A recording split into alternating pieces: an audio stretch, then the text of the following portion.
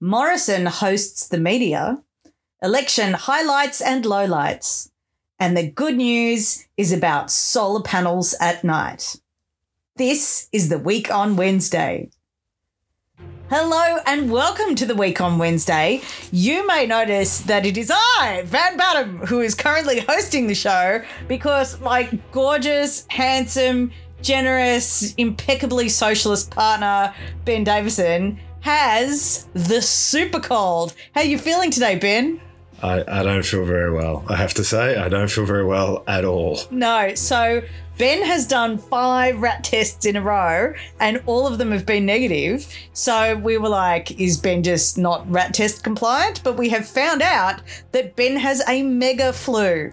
And part of the recommendation from our lovely local pharmacy, all of whom have also had this mega flu apparently, is for Ben to rest up, which is not really in his nature, is it? No, I don't really like resting up. And anybody who follows me on social media will see that me resting up seems to involve me picking fights with large sections of the Australian online community. So I must try and avoid that. I'll try and avoid coughing throughout the podcast today. If there are odd pauses, it will be because he will be reaching for the water that I'm making him drink or having a Lemsip, which I'm also insisting that he take.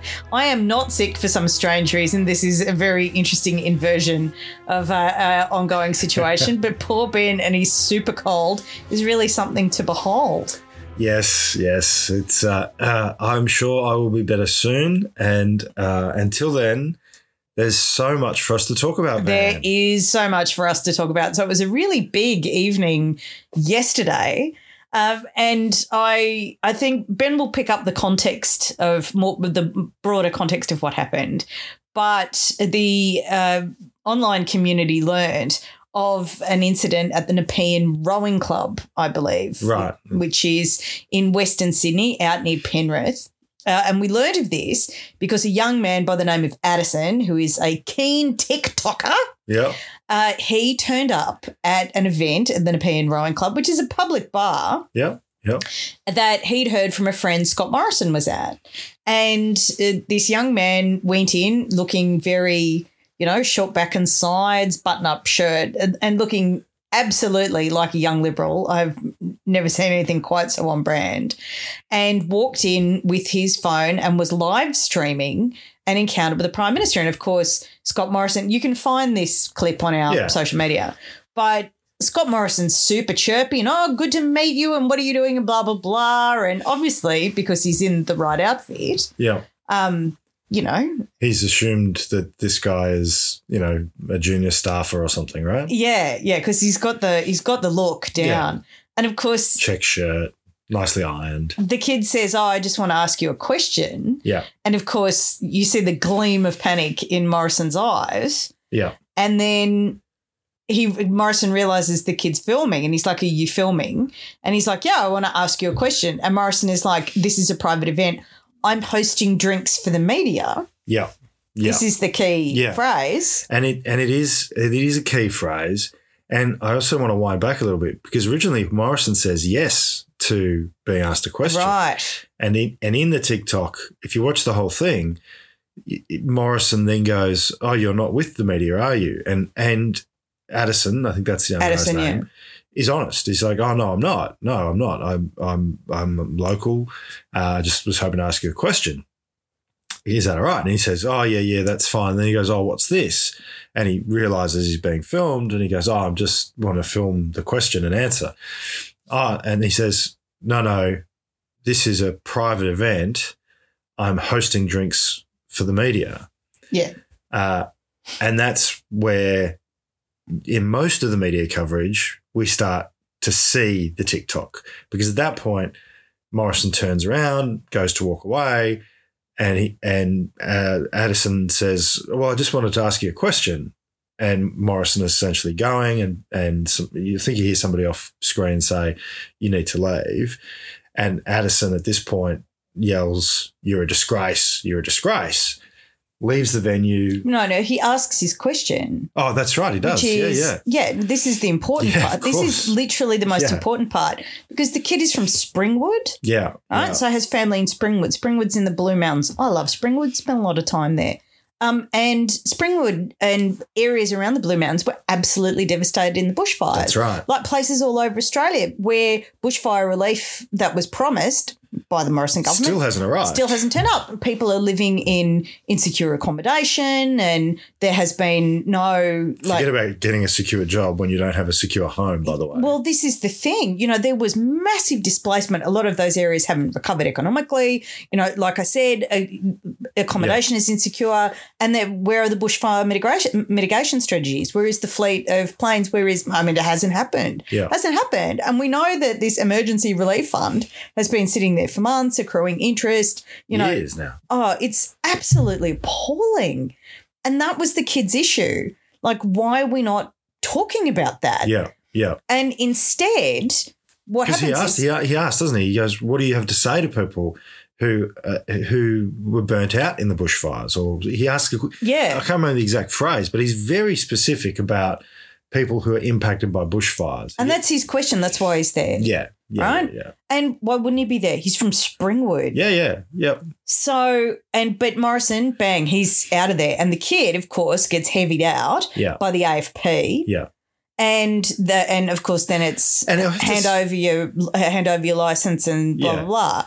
And he's yelled out, you're a disgrace, right? Yeah. Hasn't hit anyone. He hasn't touched anyone. No. There is no violence, no egging, no thrown pies. None of that. No. There aren't a bunch of boys outside trying to bash the doors in. It's a kid on his own with a phone asking a question about the bushfires, which the Prime Minister should be asked. Yeah. Because that is his catastrophe. And should be able to answer. Should be able to say, well, look, mate, we've put this many millions of dollars into these communities and it's meant we've built this many houses and it means we've created this many jobs. And yes, there's still work to do. I wouldn't have expected that he'd be able to go, everything is fine, but you would expect that ask the question. We're not perfect, which is the latest line. Yeah, we're not perfect. We're not perfect. We're all being done for corruption and, $1 million trusts and the rest of it. We're not perfect. But Addison in the car park with the AFP guy, is clearly concerned, right? He's been, the guy asked to see his ID and Addison says, well, I've got ID, but I'm not showing it mine until you show me yours. The AFP officer does. They then have an interaction which is quite polite, and in all of the reporting, it's quite clear that Addison is released without charge. Because he hasn't done wrong. That's right.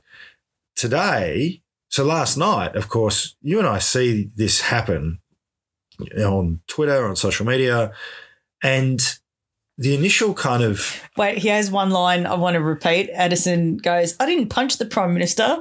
I'm not a gronk. I'm not a gronk. That's right. And clearly he understands that there are lines, right? He hasn't punched the Prime Minister. He doesn't want to be a gronk. He hasn't touched anyone up. That's right. None of that. He doesn't appear to be intoxicated in the film. Seriously, sub-egg boy behaviour. Yeah, right? Sub-egg boy. That's probably a good description of it. And, of course, when this happens last night, people go, this kid's being detained, and there's a sort of instant reaction to this idea that he's being engaged by the AFP. Now, I understand that. I understand why people were initially concerned. There's a young man who hasn't done anything wrong, who the AFP have clearly said today hasn't done anything wrong, and who has complied with all their requests. And the concern was he was going to be detained. But when you get into it, the undercurrent here, the underlying issue is, of course, yes, there's issues around the bushfire relief, and why aren't those questions being asked? Well, the line that Scott Morrison says on the TikTok where he says, this is a private function, I'm hosting drinks for the media, may be the key that unlocks the answer to why certain questions are not being asked and why certain things are and aren't a focus in this election. All right, so let's go back to one of the most infamous incidents of the campaign so far. I don't even know how long. I feel like the campaign has just been running. I think we're on day 3. Is that all? Because it feels like a billionly years. Day 3 or 4, depending on if you count Sunday. Just anyone who knows what day it is, please just let us know. So the incident that is supposed to have already ruined Anthony Albanese is that he was asked a question, which was a gotcha question. Yeah. Do you know the cash rate? Yeah. All right, Ben, can you explain to everybody what the cash rate is? Because, and this was my point, I don't think the majority of Australians do know either A, what it is, or B, what it is. So the cash rate, right? The cash rate is the rate at which cash is lent overnight by the central bank to other banks, and it's the rate. It's basically the rate at which money is valued. So I'll give you an example. When we talk about the cash rate, most people are referring to the interest rate that the Reserve Bank sets once a month, currently 0.1%, I think, right? But the cash rate, the actual cash rate, fluctuates around that. What the Reserve Bank sets, in inverted commas, is a target cash rate. That's the rate at which it wants cash to transfer between parties overnight. The actual rate at which it transfers depends on the parties, right? So it's kind of You're not talking about political parties, though. No. I'm talking about the parties in the transaction. Is everybody following this? Is everybody completely across this, by the way? So let me be really clear about this. The cash rate is not set by the Prime Minister. It's not set by the government. It's not even set, really, by the RBA. The Reserve Bank of Australia, the central bank. That's right. The RBA sets a target cash rate, and it then uses its position in the market to try and make that happen. And it's relevant to what? It underpins a whole series of lending rates. Most famously, it sets, if you like, the foundation for what is the mortgage rate. It also underpins things like the bond rate, which is the price at which the government can borrow money from other people and pay it back, right? So if you're a retiree, you might have bonds and you might get a return on those bonds and use the return on those bonds to pay your living expenses. But it fluctuates every day. Effectively, the cash rate fluctuates every day. Now, the target rate doesn't fluctuate every day. The target rate fluctuates when the Reserve Bank changes it. But what was Albanese asked? He was asked, what is the cash rate? Right. So it could have been referring to the target rate or the fluctuating rate overnight. Absolutely. And this is the point that I think Adam Bandt made today at the press club. Everybody stop. We're about to compliment Adam Bandt. Sit down. I know. Brace yourselves. Adam Bandt was asked a question about what is the WPI? Literally, that was the question, which stands for Wage Price Index. And Adam Bandt said, Google it, mate. Because, and he made the point, the reason why people disengage with politics is that campaigns aren't supposed to be about a series of gotcha questions. If a journalist is asking a question they already know the answer to, or that they could Google, they're wasting a question. They're wasting an opportunity. Now, should Anthony Albanese have been able to say, well, the Reserve Bank sets the cash rate and they do that every month? Yeah, probably. Did he answer the question well? Clearly not, because we're still talking about it a few days later. But we're talking about it because it completely dominated the media discourse for 24 hours. And it was particularly frustrating for you and for me. And I put this into our own personal concerns in terms of this frame. So as everybody knows, my mother is very sick. Yes. Very, very sick. So my mother, who has a terminal cancer diagnosis, in the past 24 hours has also been diagnosed with coronavirus on her cancer ward. And what has dominated my life for the past 9 months is my mother's illness and the need for her care. So I am her carer. It's my mother's wish to stay in her home. So Ben and I have reorganised our lives, which is very normal in this country, for me to be her carer and spend as much time in Sydney with her as possible. And aged care is my issue now. And I have said this in many interviews I have done on this particular subject. I genuinely do not know how people manage aged care with beloved elderly relatives if they're also managing the care of children or people in their family with disabilities. I just don't know how people do it. I don't know. And heaps of people do. Yeah. They call women like me usually the sandwich generation, because we know that care disproportionately falls on women's shoulders. That has impacts on their participation in the workforce, how much money they can earn, and therefore how much superannuation they will have to retire on. A husband is not a superannuation plan, and we know that the fastest growing group of homeless people in Australia is retired women because they don't have enough money to retire on. And so my mother's care is all I'm really interested in on a practical day-to-day level at the moment. And my mother was diagnosed in June last year. We got into the aged care system, for my aged care. It took until December for us to get an assessment of my mother, which was done over the phone. Nobody comes to your house anymore because coronavirus and the rest of it. And I had the service I need phone me, 3 days ago? April.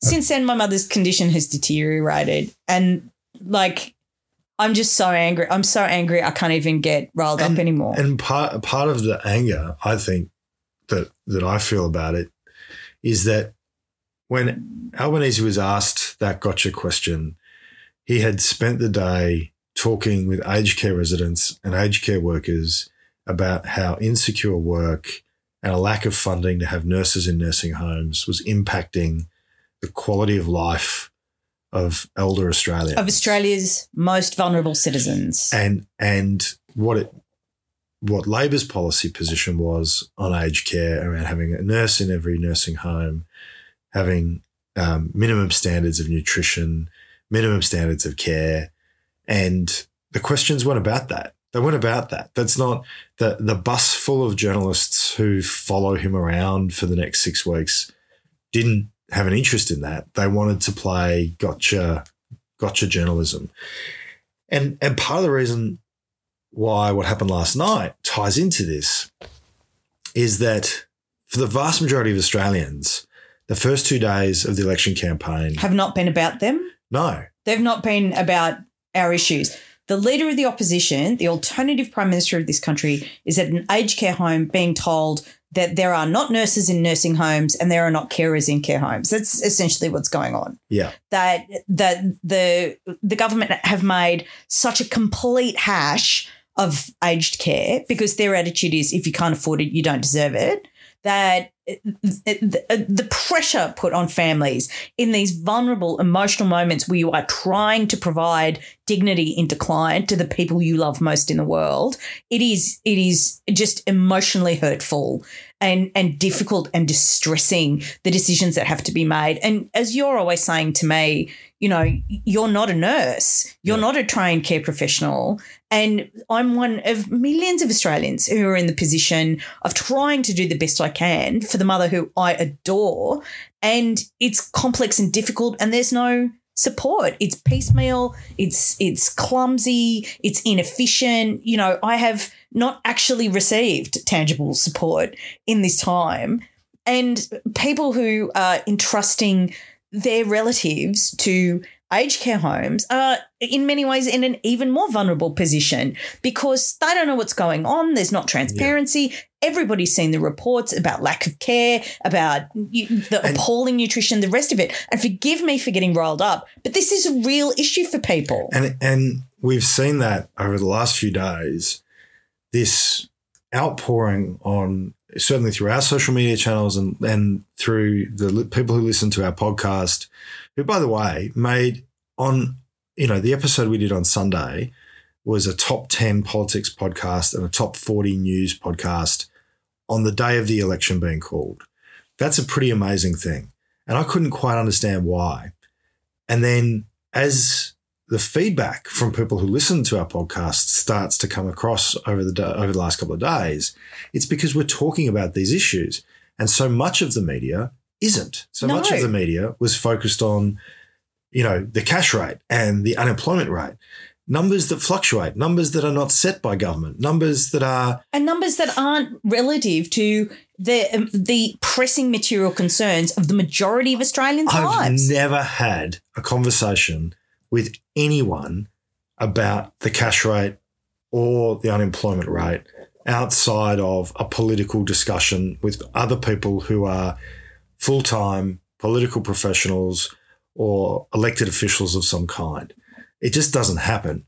But I've had numerous, and not just with you, Van, obviously, but with lots of people, conversations about aged care, childcare, Medicare, the security of employment, all these things. Oh, so and the NDIS and absolutely childcare, and it goes on and on and on. So what happened on last night was that the picture quickly emerged that Morrison was hosting drinks for the media. And in fact, in Addison's TikTok, he shows the bus that they all turned up in together. And the internet has exploded because people have gone, hang on a minute, we thought that the media was following the campaigns around to give us insight into what the leaders were doing and what the campaigns are about. And what we're actually learning is that the campaigns are using the media as a conduit to communicate their message to us. So the audience is not the people of Australia. The audience is the media. And this is the point that I keep trying to make to people online, that there are unconscious biases that we all have. And we've learned a lot about bias in the last 40 years. And the more time you spend with someone, the closer the proximity, the more sociable you are with them, the way your bias is formed changes. There are things called the halo effect. Because you like someone, you're more likely to ascribe positive intention to them. The Horn effect. Because you dislike someone, you're more likely to ascribe negative connotations to them. The Horn effect. Yeah. Oh, that's got a different meaning to when I was growing up. Thank you, Ben. But there are lots of other biases as well, right? And look, can I be honest? I've got them. Of course, I made a decision because for people who don't know this, I'm really a theatre person. I am a theatre person. I did theatre degrees at university. I accidentally became a journalist because I was doing a stand-up comedy gig on a feminist night at the Vanguard in Newtown, and the Guardian happened to be there and thought I was funny. And you're a commentator. And I'm a commentator. I write opinion. Yeah. All right. I am not a reporter. I'm always like, people are like, oh, biased journalism. And it's like, dude, I'm not a reporter. Like, I'm not here to lay out the facts. I'm here to interpret the facts through a frame. And I made a decision in my very first column for The Guardian. I made it clear who I voted for in my first column. And I have always been open about my political alignment and my party alignment. Yep. I'm not a member of a political party. I have no interest in becoming a member of a political party. But I wanted to be honest because personally, I hate false impartiality. Absolutely. I feel like I'm being lied to. And I think one of the reasons why Australians have a lot of distrust of the media is because people know that there are spruikers for one side or the other. And when they're not declared, it comes across as dishonest. And there's a couple of things I want to point to on that. So Chris Kenny is out there campaigning for a relative of his named Kenny as well in a Liberal blue T-shirt. I don't have a problem with that because Chris Kenny is very clearly a Liberal supporter. Yeah, he was a former Liberal staffer. And we know his background. We know Chris Kenny. Like, it would be good if they declared that on each of his shows. If they're not going to do that, that's fine. It's pretty easy to find information. Chris Kenny is a Liberal. That's it. If you watch Chris Kenny, you pick up on that. You know that. That's who he is. I actually have very little problem with that. The issue people have is trust in the media. And the Edelman score, which is a global survey about trust in institutions, media, business, government, shows that trust in media in Australia has declined 3 percentage points. We are now below the level at which the Edelman score says an institution is actually considered as being trustworthy. So for the media to go, oh, this is normal. We do this all the time. We always have drinks. We have drinks with both sides. And people have been tweeting this today. It is mind-blowing, the lack of self-reflection. So I saw a couple of journos or ex-journos from the 70s and 80s go, actually, we didn't do this. A couple of people going, oh, we've been doing this since the 90s. It's like people's expectations have changed. Journos are not the audience. Journos are a conduit to the audience. The people of Australia are the audience for journos, and they are the electors of politicians. This kind of, the leader of the Liberal Party is buying everybody drinks every night on the election campaign, there's a whole range of things wrong with that. And I tweeted that, if an employer tried to take union officials out for drinks during bargaining, under laws the Morrison government has established, that would be a crime. That would be considered a corrupting benefit, in inverted commas. And yet Morrison has no qualms. In fact, says quite openly to this young man who he knows is filming him, I'm hosting drinks for the media. And then the next day, the media have spent all day talking about how normal this is. Now, again, don't get me wrong. I get it. In Parliament House, during sitting weeks, there's going to be conversations. There's going to be, conversations over coffee, maybe even conversations over the occasional drink. But during a campaign, when you're in close quarters, when you're following each other every single day, when the entire fate of the nation may rest on the next 38 days and what you choose to report and what you choose to ask, you have to take a higher standard. Or you have to come out and say, on Monday night we had drinks with Morrison. On Tuesday night we had drinks with Albo. On Wednesday night we had drinks with Pauline Hanson. On Thursday night, Satan called and we went down and had a good old-fashioned cocktail party around the fiery lake. Satan always throws the best parties, can I just say? Always. But, declare it. Make it clear. Oh, and I hope people get that transparency from me. I'm always very careful. If I'm hanging out with politicians, some of whom I genuinely support and have sincere admiration for, because I come from an activist background as well, where I met a lot of people when I was doing trade union work and environment work and all other kinds of things. But I photograph it. There is a very public trail, and I'm not interested in keeping those relationships behind closed doors because that was dishonest. And I hope listeners of this show and people who read my journalism appreciate that, because I do get people contacting me saying, I do not agree with your politics, but I know where you're coming from. Yeah. And that's important. And I think it's really interesting when you compare to the level of transparency you get from journalists in the UK and in the US as well, where people are registered Republicans or registered Democrats and declare their allegiance and where people are coming from. It makes a difference than having to second guess going, what framework is this? The original reporting on last night's incident totally glossed over that it was a media event, that it was a private function for the media hosted by Scott Morrison. Yeah, and that was really disturbing that the articles that came out didn't mention it was. It was literally reported as Scott Morrison was accosted at a private function. And that's the kind of bias I'm talking about, because there's no reason for that to happen. Now, I'm not saying any of those journos are doing anything wrong. I'm not saying that they're biased towards Morrison or against Morrison as a result of these drinks. I'm not saying a schooner has changed the course of the nation. What I'm saying is that would that article have been written in that way if those journos weren't there? If those journos, is there any point at which the journo who wrote that article, those articles that came out straight afterwards, went, don't really want people to know it was a media drinks? Because if there was a moment that any one of them had that thought, then there is a conscious bias that has crept in. It is really interesting. So there was a media clip from the 7:30 report in 2018. It was Lateline, I think. Lateline, you are correct. Yeah. I am misinformed because it was Lee Sales who was hosting.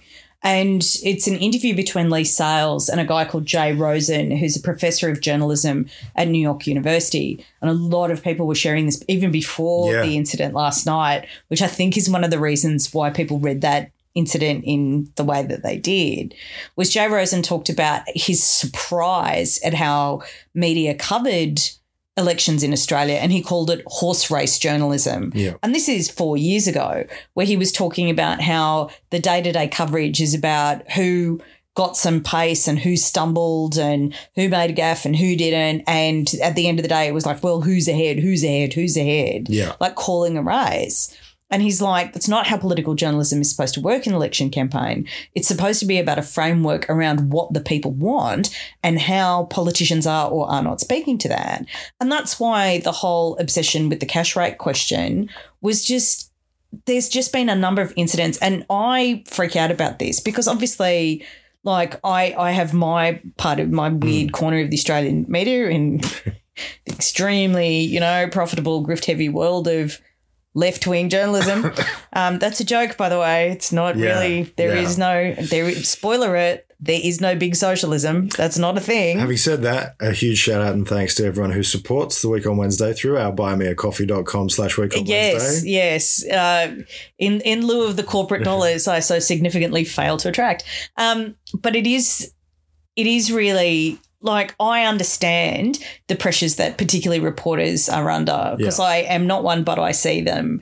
And the reality is that the modern newsroom is expected to do 8 times the work that it was expected to do 15 years ago, and the money has not been going up. Yeah. There is a churn and burn with journalists who have been going through, like, horrific destabilisation in terms of their work conditions, and people seem to think the journalists have control over what they do. That is not how the media works. Editors have control, editorial policy, owners, shareholders, all these things. There are levels of power and influence before you get down to the journalists. And I'm not going to criticise my colleagues for the work that they do. I am going to put that in the context that we have a very big problem, which I have just written a book about, that disinformation is incredibly powerful, and disinformation online and online communities have created like this fake news currency exists in people because there is a distrust of the media. Yeah. There is an institutional mistrust. And you have said this, like, if people are not trusting the media, they're trusting information that comes from other sources. And given the fact there is also institutional mistrust of politicians, you know, there have been years of propaganda to erode trust in other institutions as well. You do get people relying on peer information in an increasingly dependent way. And what's really scary in terms of this election in particular, and why this incident with the obsession with the cash rate question and the kid getting thrown out of the closed media drinks that people didn't admit was media drinks, like, that is really bad, corrosive, antitrust kind of stuff. Yeah. The problem with that is that, and this is my analysis, and this comes from studying disinformation campaigning to write my book. This is an unusually long election period. Yeah. Right? Absolutely. So it's longer than the last 2 elections. And the way that it's structured is interesting because we've got Easter where nobody's really paying any attention to what's going on with the campaign because people are flying all over the country trying to see the relatives they didn't get to see last time. Or in our case, maybe not going anywhere because my mother's in isolation in hospital because she has coronavirus. Okay. The issue is that there's going to be in this long campaign period, about 2 weeks before pre-poll opens, where everybody will be a bit sick of the campaign but know that it's going on but aren't in a position to vote yet. In that period, and this is a prediction I'm very concerned about making, it is going to be the ripest possible window for disinformation campaigning. And I think everybody who listens to this show would be aware that disinformation campaigning was incredibly beneficial to the Liberals in the last election. There were disgraceful internet rumours that were published about Bill Shorten and attacks on his character and attacks on his family and attacks on policies that didn't exist. And then, of course, there was the anti-death tax campaign that was campaigning against a policy that didn't exist, all done in a very spurious, share this message by copying and pasting it. So all your friends think it came directly from you, not from the person who originated this. And, of course, in the wake of the last election where I was like, where did the death tax stuff come from?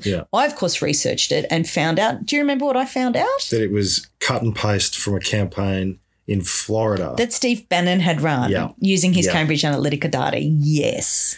And we can expect to see They didn't even change the numbers, everyone. Whoever ran that campaign in Australia did not even change the numbers. And this is why I get so head up about this situation with journalism and the situation with journalists and politicians and the lack of trust and the corrosion of trust.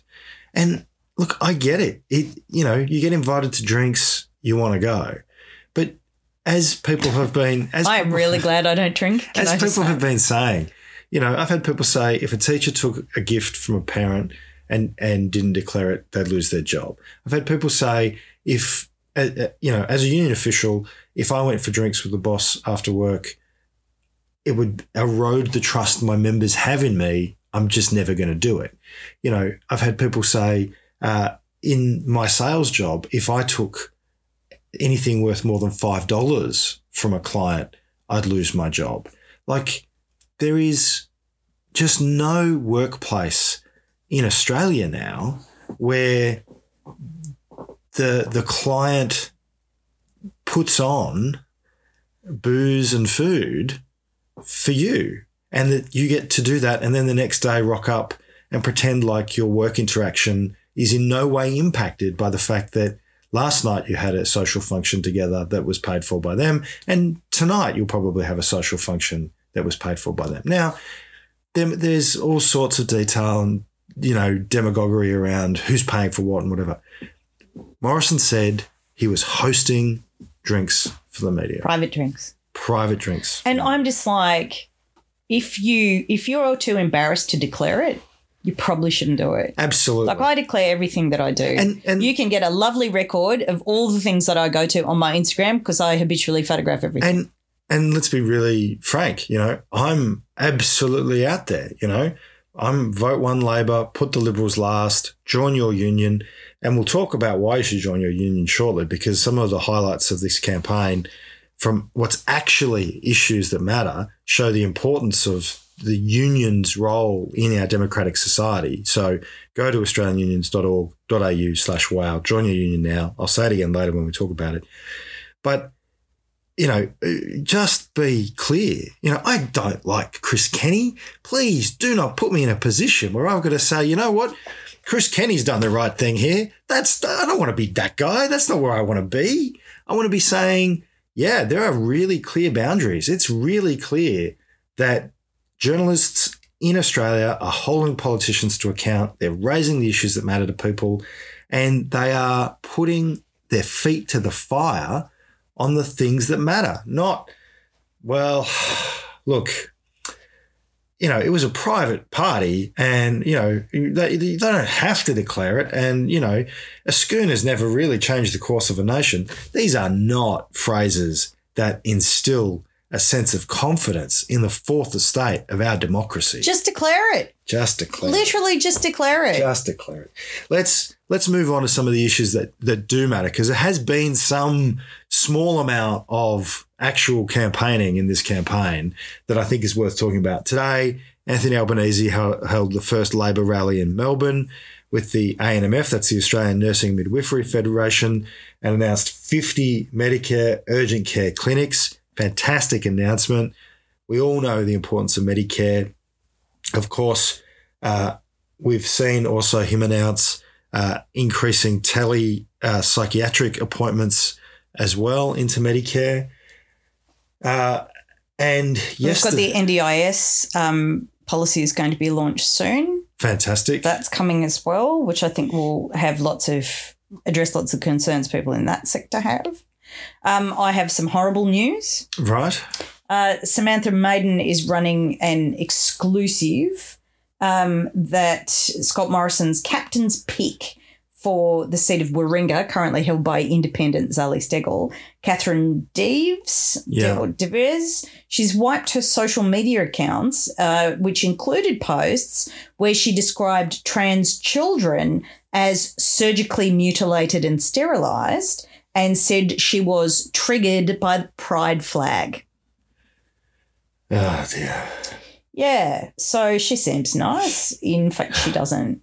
I mean, this is the thing. One of the reasons I'm really worried about the disinformation stuff is that already Morrison has launched a bunch of culture war red flags. Yeah. There's this attack on trans children and attack on trans athlete thing, and it's all borrowed from America.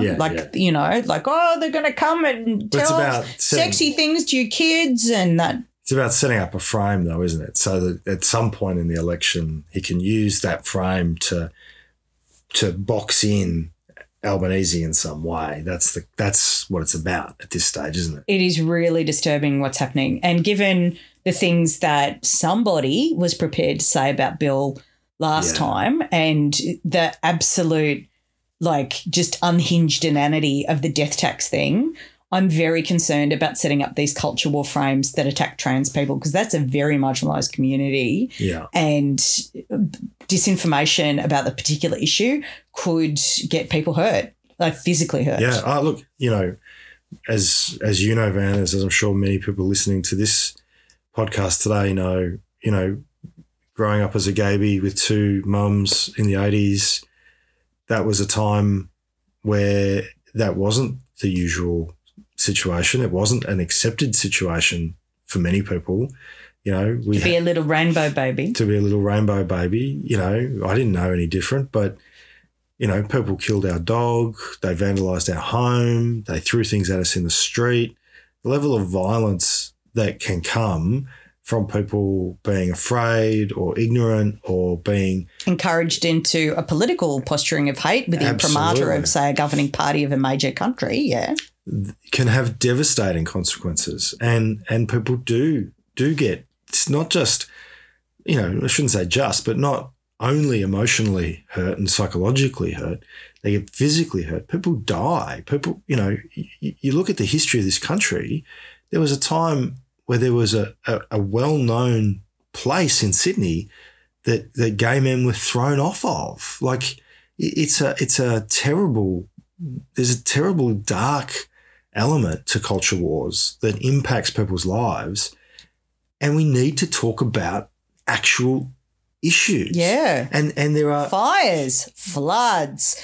How is it that we live in a country where people in a flood situation had to crowdsource a helicopter to get themselves rescued? And I think, in this election, you've got Holly Hughes misusing travel allowance to go to the Melbourne Cup. You've got the candidate for Warringah having to purge their social media at the same time as Scott Morrison is basically saying things that allow that kind of position to be accepted.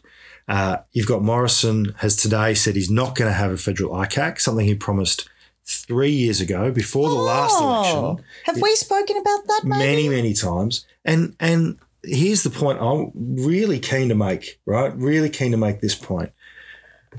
The material reality of Australians is most impacted by policies that governments implement around jobs, wages, job security, and social supports. So aged care, childcare, Medicare, social housing, right? Pensions, support, the NDIS. Those are the things that fundamentally shape the kind of country you have. Morrison went to a Ream factory yesterday in Western Sydney. Get ready for this one, children. Went to a Ream factory, and credit to some of the workers, because there was one of them had set up a glove with a middle finger put up.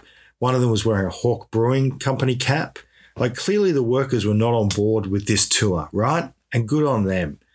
And I'm not surprised, because Morrison was there to announce, I'm going to deliver 1.3 million jobs over the next 5 years. By the way, that's the same promise Abbott made in 2013. In fact, I think it's slightly less. Except it's less. I think his was, it's going to be 1.6 million, billions of jobs, we'll be able to pick jobs off the tree. Now, we're not actually going to have any government-directed employment, but there'll be heaps of jobs. Now, Morrison made this announcement, which is basically announcing that we're going to continue the trend in jobs, right? And did it at this Ream factory where these workers, it turns out the AMW, the Australian Manufacturing Workers Union, that represents these workers, has put out and made very clear that the company is going to offshore a third of the workforce to Vietnam. To Vietnam, a communist country, the kind of country that Scott Morrison and Peter Dutton continually tell us we should be afraid of, is going to receive a third of that workforce. And yet, today, the Morrison bus of media people stood around and took photos and video footage of him at another manufacturing plant, standing on a stairwell and then walking down the stairwell. One of the reporters, to their credit, I love this, said, it is unbelievable that this campaign is essentially a pack of cameras standing at the bottom of a staircase waiting for Morrison to come down. Will he trip? Will he fall? Oh, the suspense. He's stopped to talk to someone. Oh, no, it's all gone fine, and he's walked down the staircase without incident. But this is horse race journalism. Who makes it down the staircase and who stumbles and on what line and on what terms?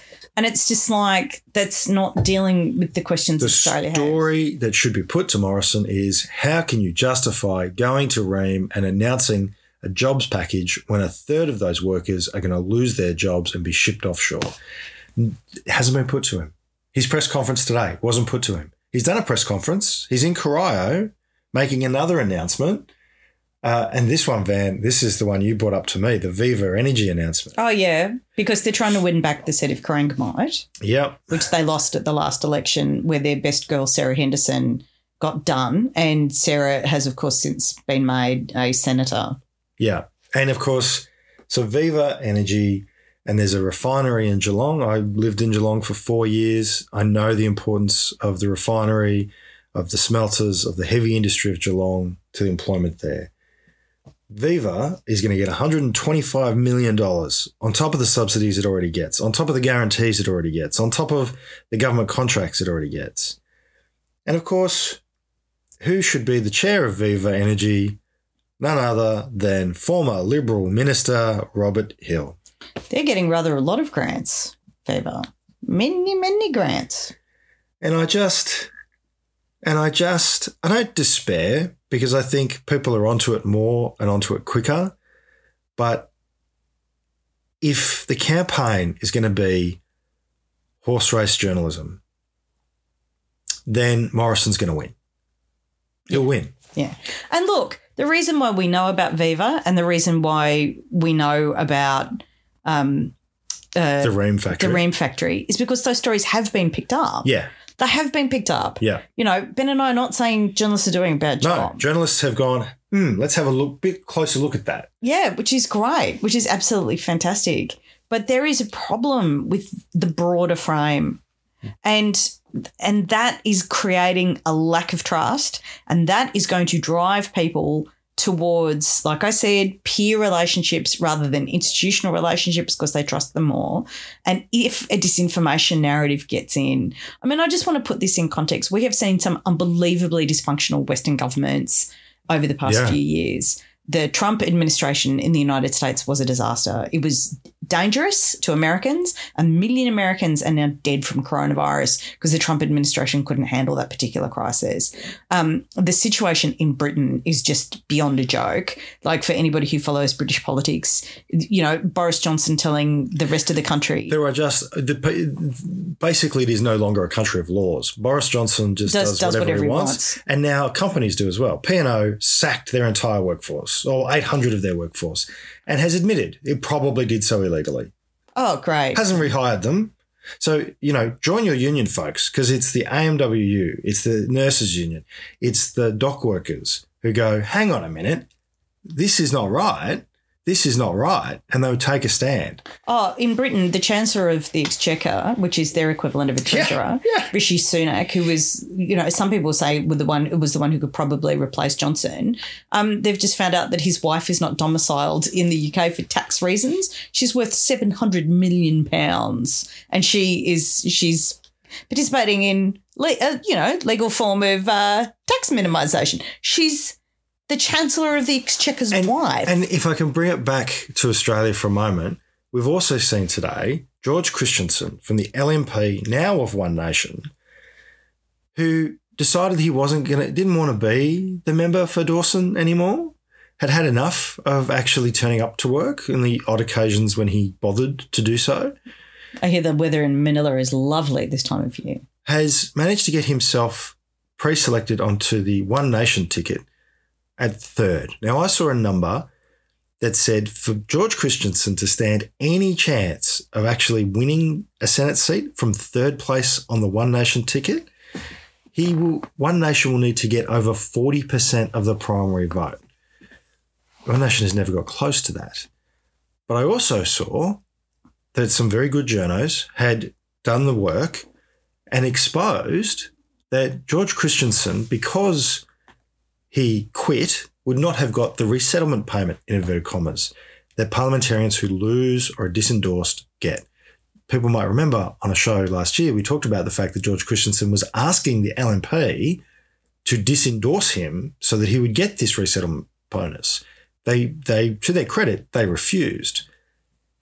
He will now get it because he will lose as a Senate candidate and he is currently a member of Parliament. It is just disgraceful. These people have no shame. They think the law doesn't apply to them. They're happy to manipulate it and find the loopholes, and that's what needs to be exposed. Yeah. I mean, and this is the thing, that disinformation networks in Australia have been established. Absolutely. There are these extremely powerful conduits online. Like the overwhelming majority of Australians think Craig Kelly, formerly again of the Liberal Party, now of the Freedom Party or whatever it's called. Clive Palmer's Meat Puppets. The Clive Palmer Meat Puppet Party. Yeah. Sounds like a bad Frank Zappa song title party. It's just all too awful for words. Craig Kelly has one of the biggest Facebook communities in Australia. And has been a conduit for, vaccine denial and conspiracy theories and pro-Putinism. There is a long record of George Christensen. We talked about this on the show last week. Giving pro-Russia statements. Oh, well, the Eastern Territories of Ukraine, they're really Russian. And it's like, that's an interesting perspective for us to consider when Russia was, invading them. And they are there. That infrastructure is there. That pipeline is there. And there's a level of plausible deniability with the. There is no plausible deniability in my view, Van, because these are all former Liberals. Pauline Hanson was a Liberal candidate. Craig Kelly was a Liberal member of Parliament. George Christensen was a Liberal national member of Parliament. One after another of these stooges, these meat puppets that stand up and try and undermine our democracy with this misinformation, with this disinformation. Pro-Putin propaganda. Pocket-lining palaver. They are Liberal Party stooges, each and every one of them, from 25 years ago to just yesterday. There's a long history, long history. And I do get fired up because we wear our colours on the mast. We fly our colours from the mast. We wear our colours on our sleeve. We are proud of who we are. We don't hide it. We want to have a contest of ideas. We want to say, this is what we think will make the country better. This is what will lift Australians up. And all they want to do is get an extra $100,000 when they get thrown out of Parliament. And lie. I mean, George Christensen and Craig Kelly both backed in the Trump big lie, that they both were involved in sharing disinformation that said Antifa, this mysterious organisation of, evil anti-fascists no one can seem to find, were in disguise and responsible for January 6th and the attack on the Capitol building, right? They've been called out on this again and again and again. But I want to put this in the context of what happens to democracies. And this is why I was talking about the Trump administration and the absolute disaster of Johnson in the UK, because both of those administrations had enormous amounts of online disinformation support. Yeah. And they were elected on the basis of lies. Like Johnson's big campaign, which was Brexit. And £120 billion for the NHS or something. Yeah, $365 million for the NHS every day. Like ridiculous, just made up nonsense figures. Pushed through online disinformation networks to communities who have lost trust in institutions and believe peers over the evidence of their eyes and ears. Well, the good news on that is that there are now things like the Week on Wednesday that you can share with your peers, with your friends, with your family, with your co-workers. Like, we got to take it up to them. We got to give people different information. We've got to give people. Ben and I are union members and you know how we vote and we're not going to back away from it. Join your union. I say it every time. Join your union. AustralianUnions.org.au/wow. The work unions are doing in this election period is phenomenal. They are focused on secure work. They put out a report this week that talked about how 1 in 3 Australians is in some form of insecure work. We know that the digital sham contracting is crushing delivery drivers. It's crushing taxi drivers. It's crushing people in the NDIS. Like, digital sham contracting is terrible. Labour hire has stripped job security from mining jobs. Casualisation has stripped security from tertiary education. Labour hire is stripping job security from the public sector. Like, It's there. It's real. The outsourcing, offshoring, and sham contracting. Even when Morrison is trying to talk about jobs, he's standing in a company that's going to send a third of the jobs to Vietnam.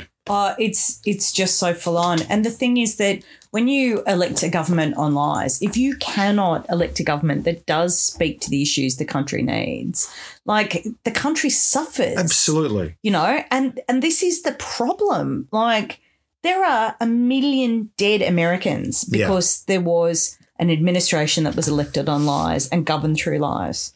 And I'm that terrifies me. You know, there's lots of ways people can get involved now. I think, you know, join your union, get involved with your union campaign. You know, I can say it and I will say it. Become a member of the Labor Party. Get active in a Labor campaign. You know, vote One Labor. Put the Liberals last. Call out misinformation and disinformation.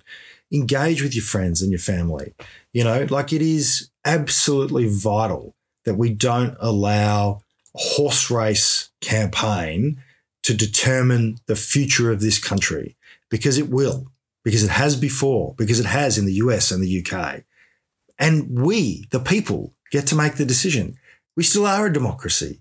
At the end of the day, we have to make sure that the people who decide, those people who are not engaged, those people who are not following it closely, that they understand the weight of the decision that they're making and the consequences and what it means to put a 1 next to Labor or a 1 next to Liberal.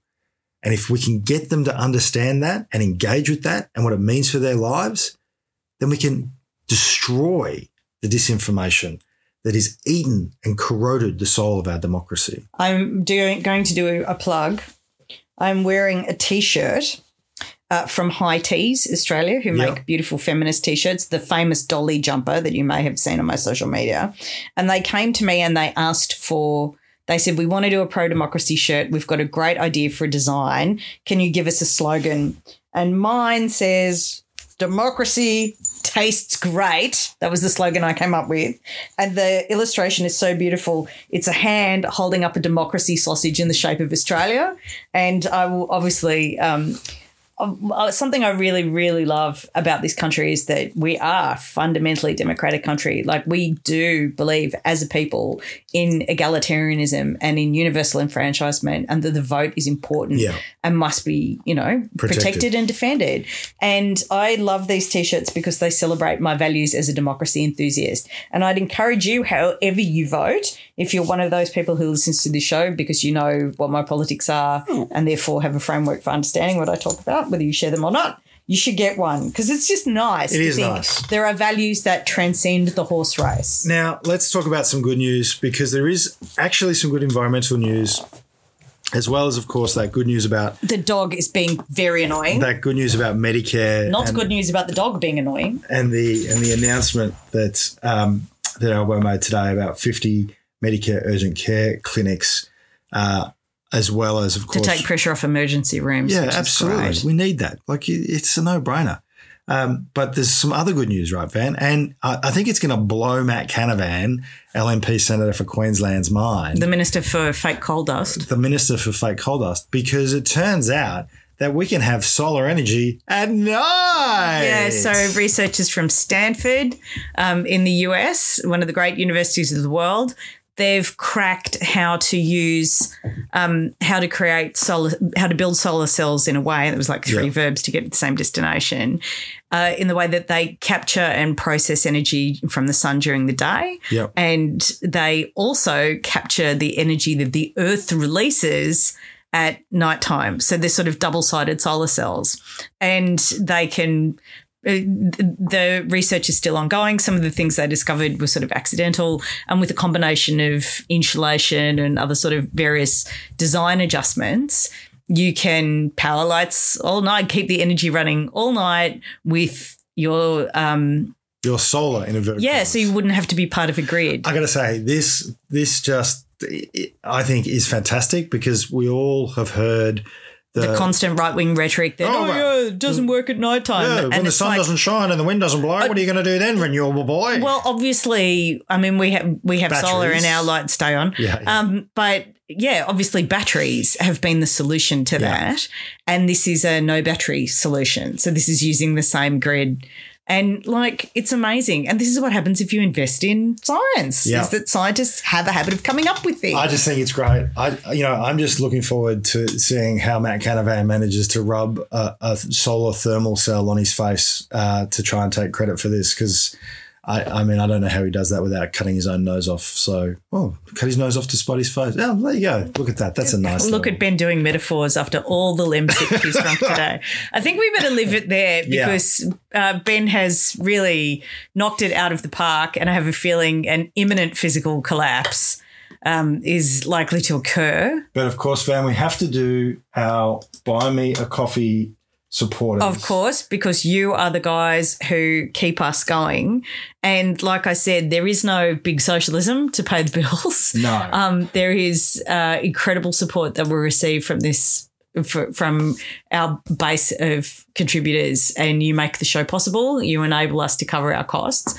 Our costs have gone up, of course, because now there's a federal election. Of course. The cost of political advertising, which is, what we come under because we're a political show, has shot through the ceiling, Ben. Am I right? This is correct. We are having to try and get ourselves into the same kind of media markets that, of course, people like Clive Palmer are trying to flood. Got rather a lot of money, Clive Palmer. And certainly we're not ever going to compete with that. And that's why sharing the episode, talking to your friends, have a listening party, doing all those things is so important. So important for us to get to happen. Now, I just quickly want to do our cadre members. Are we really sophisticated in the way that we're trying to find the file with the list and covering that up? Poor Ben is so ill. I'm so sorry about this. But, of course, our cadre supporters, Leona Gibbons, Someone, Hannah Honda, Sam Harriott, Alexandra Sutherland, Matt Bush, no relation, I'm guessing to the other President Bush, Christine Cole, Richard Sands, Glenn Robbie, Brash Daniels, Kylie Phillips, Diane Blyton, at Lee Archer, Linda Cartwright, at Leanne Shingles, Louise Moran, Donna Chapman. I don't have Twitter. My name is Susan Myers, at Kerry Nash 20, Billy 3 McCabe, Karen Will Robertson, Narissa Simon, at Cadigal, Lauren and Ash, Matthew Hadley, at Narunga Man, John Sharpen, Peter Barth, Aaron Rowlands, Louise Watson, and Nandita Hannam is the first of our Extending the Reach supporters. Bill Collis, Moira Louise Hawker, Megan Weckart, Graham Oxley, Beck Cody, Tracy Lucas, Belinda Bravo, Sandy Honan, at Gail Vest, Greg Martin, Trina, Amy Fawcett, not on Twitter, Sarah, and Kay Tui, Bo Sullivan, Elaine and Andrew, Ivor Spillett, Jennifer Berkeley, Andrew Bryan, Tamara James, Peter O.C., Linda, Sam Hadid, Keir Patterson, Lizard Twizzle, Bunkum Basher, Katie Ward, at The Real Neville Longbody, Sandy Baumgart, at Not Sandy B. And Sandy, thanks for your email today. I hope that helped my response. At Melody Patterson, Renee McGee, Erica Pizzuti, Claire, Joe Lapino, Steph, Rachel Fitzpatrick, Kerry Arthur, and Pauline Bate. And of course, a huge congratulations, thank you, and solidarity to all of our Buck a Week supporters as well, and everybody who's made one-off contributions. As you can see, the list of cadre and Extend the Reach just gets longer and longer every week. Even when Ben isn't as sick as a dog and looking for the file. So we thank everybody for your support. Do like, comment, share, review. Let us know the issues. Forgive us for the misbehaving dog knocking the furniture over. We will be back on Easter Sunday with an Easter Sunday edition. Hopefully I'm feeling a bit better by then. But until then, I love you, Vanny. I love you too. Now get back into bed. Bye. Bye.